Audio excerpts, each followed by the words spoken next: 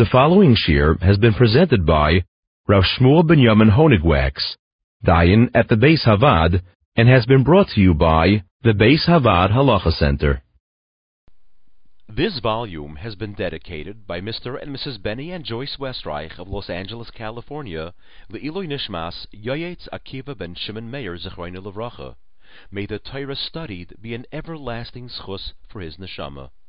So we discussed that there is a machloikis, seemingly, about how to understand the halacha that a mecher that is made under duress, a mecher that was not made under duress, where a maidah was created, why such a mecher would be valid. The Drisha and the Nesivos understand because the only way to get out of to establish something as articulated. The stipulation is only by articulating it to the relevant party. However, the Rishonim don't seem to understand like that. They seem to understand that an articulation does not have to be made, it does not have to be articulated to the relevant party, but as long as the person tells Eidim, that will be considered Dvarim Shabapeh. However, when there's no oinus in the Mecher, we would have to be concerned that the Moiser Maidah, the person who made the Maidah, changed his mind about the Maidah before the execution of the deal. As I mentioned, this argument became very relevant in the Din Torah. Generally, the reason for this halacha shouldn't be relevant. However, there was a very interesting case. What happened was a person lent money to somebody else without their iska, and he made they agreed to a certain amount of ribbis without their iska. So the borrower owed ribbis to the lender, and the borrower found himself in a situation where he wasn't able to pay the ribbis, so he approached the lender and asked him, maybe we can make an arrangement whereas I will not have to pay the ribbis and I'll just pay up the keren, the principal, at an accelerated rate. So the lender was obviously not so happy with that, so he went to Eidim. But he knew that he doesn't have much of a choice because the collateral for the halva had gone down in value, and it was worth it for him to try to at least recoup his principal as quickly as possible. So he approached to Eidim and he made a moidah. He said, "You should know I'm going to go and be moichel this person the ribbis, but I don't really mean to be moichel it. My intention is just to get them to pay the principal, and after they pay the principal, I will then approach them and be teveh them and force them to pay the ribbis." Fine. So then after the borrower paid up the principal, the lender approached the borrower and said, "I want you to pay the ribbis because I made a moidah and I never really intended to be moichel the ribbis in the first place." So he came to Beis Din, and the Beis Din determined for one reason or another that the circumstances of the Mechila were not similar to Matana, but rather similar to the concept of a Mecher, and in such a case you would need to have an established oinus. You would have to find that the lender was under duress, and the Beis Din felt that it was not sufficiently established that the lender was under duress by the borrower to validate the moidah and to be mevatel the Mechila. However, another question was presented to the Beis Din.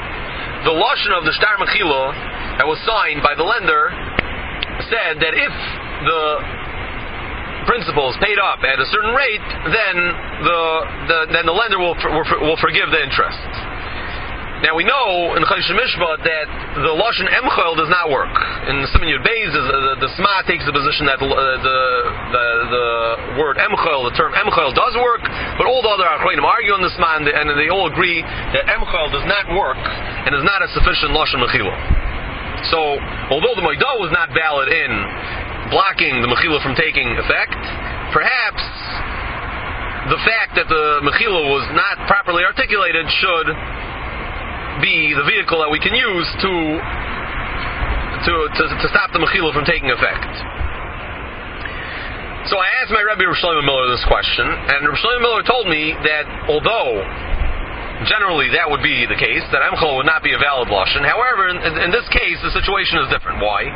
Because although the lender used the wrong kind of expression, nevertheless he certainly came to an agreement with the borrower that the borrower is going to be paying that at that accelerated rate only because there was an agreement to be Michael.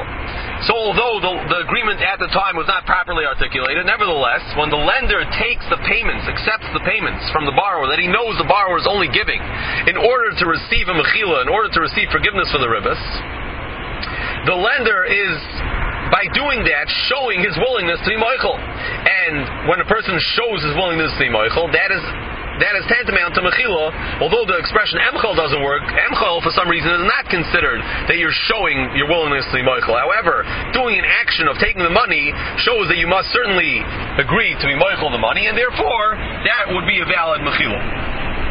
This concept I found in the two Tshuvas Svarim, the Yad Eliyo and the Yad Eliyo and the Marsham. Could be it was a Koil Eliyo, I don't remember now exactly. The Koil Eliyo discusses a case where a person came over to his friend and told him, I'm going to do a certain thing for you and I want you to be Michael Chayiv that I owe you. And his friend was quiet, and then the borrower gave that item to his friend, and the friend accepted a b'shtika. He didn't say anything. So the Koil Eliyo says that although he didn't say anything, nevertheless, by the fact that he accepted the money, that shows that he agreed to the stipulation that the borrower made, because otherwise he had no right to accept the money. So the Koil Eliyo happens to be discussing a situation where they both happened at the same time.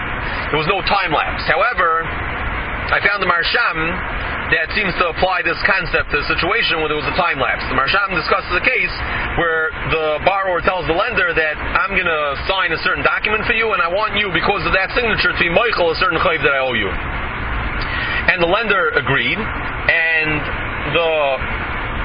after a few months, the borrower approached the lender and signed the document, and the Marsham says that mechila takes place, even though nothing was discussed at the time of the signature. Nevertheless, since there was an agreement originally that the signature would only be given in exchange for the mechila, therefore we would say that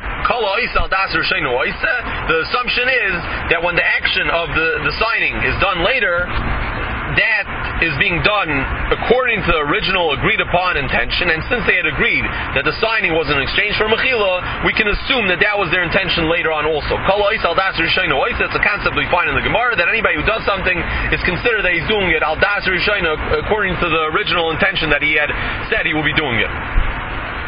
Now, if we use this Marsham to uphold this mechila, then we're going to run into a little bit of a problem. Why? Because the story that happened was as follows.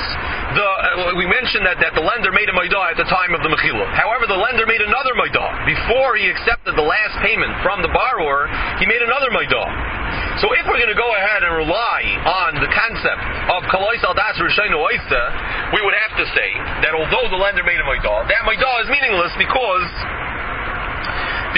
we would say that since it's moidah on zvini, like we saw on a sale, the bezin considered it a sale, and the bezin considered this not to be considered a valid oinus, so therefore the moidah is meaningless. So we can still say kol al das rishayna oisa, but this will be dependent on the machlokes that we mentioned before. We mentioned before that there was an argument. What's the pshat? How do we understand this halacha that when a person makes a moidah on a sale, that the moidah is not valid? So we said the Drisha and the Nesivos understand that the reason is because it's not Dvarim Shebapaz, Dvarim Shebalev. So according to the Drisha and the Nesivos, we would certainly be able to say Kol Ois Al Das Rishayna Oisa, because if a person articulates his intention and then later on he performs an action and we want to know why he performed that action, we would say he performed it according to that original articulation, even though it's possible that subsequently he was chayzer b'libai, he was chayzer alidei dvarim shebalev. Nevertheless, dvarim shebalev have absolutely no effect at all on das. And if we say kol ois al das rishayna oisa, the fact that there was dvarim shebalev in between that changed that will not in any way affect the subsequent action that he performed, and we would still say kol ois al das rishayna oisa, although he changed his mind b'libai, because the changing of his mind b'leiv is completely ineffective as far as Allah is concerned. However, if you take the position of what's mashma in the Rishaynim, that we said before, the Rishaynim are mashma, that the reason is not because since it was not articulated to the other party, therefore it has no validity at all and it's considered dvarim shebalev. No, it's not called dvarim shebalev because of the fact that it was not articulated to the relevant party.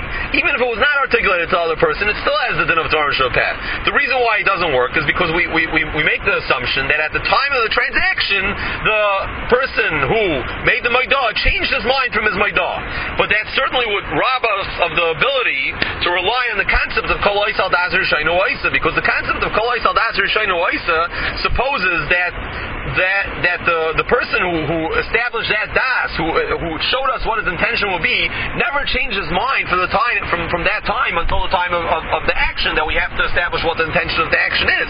However, if we know for sure that the person did change his mind in the interim, we have no right to say that the person changed his mind back to what his das rishayna was. The only way we can say Kol Oisal Das Rishaynu Oisa is only if we have no reason at all to assume that his mind changed at any point in the middle. But since the Rishonim are saying that the Maidah is a valid Maidah, and it's considered a Gilui Das, the only problem is that we'll say maybe at the time of the transaction he changed his mind. Fine, but we certainly have a disruption in the continuity of our assumption of his Das. And therefore, according to the Rishonim, that Maidah would be valid to disrupt the concept of Kol Oisal Das Rishayna Hu Oisa. However, in the case under discussion, it happens to be that the Bezdin called the parties back, and it turned out that there was a valid verbal agreement between the parties, and therefore this question did not end up being relevant. The Daf Yomi Halacha series has been brought to you by the Beis Havad Halacha Center. To sign up for the Halacha Center's weekly interactive e-journal, please email subscribe to info@thehalachacenter.org.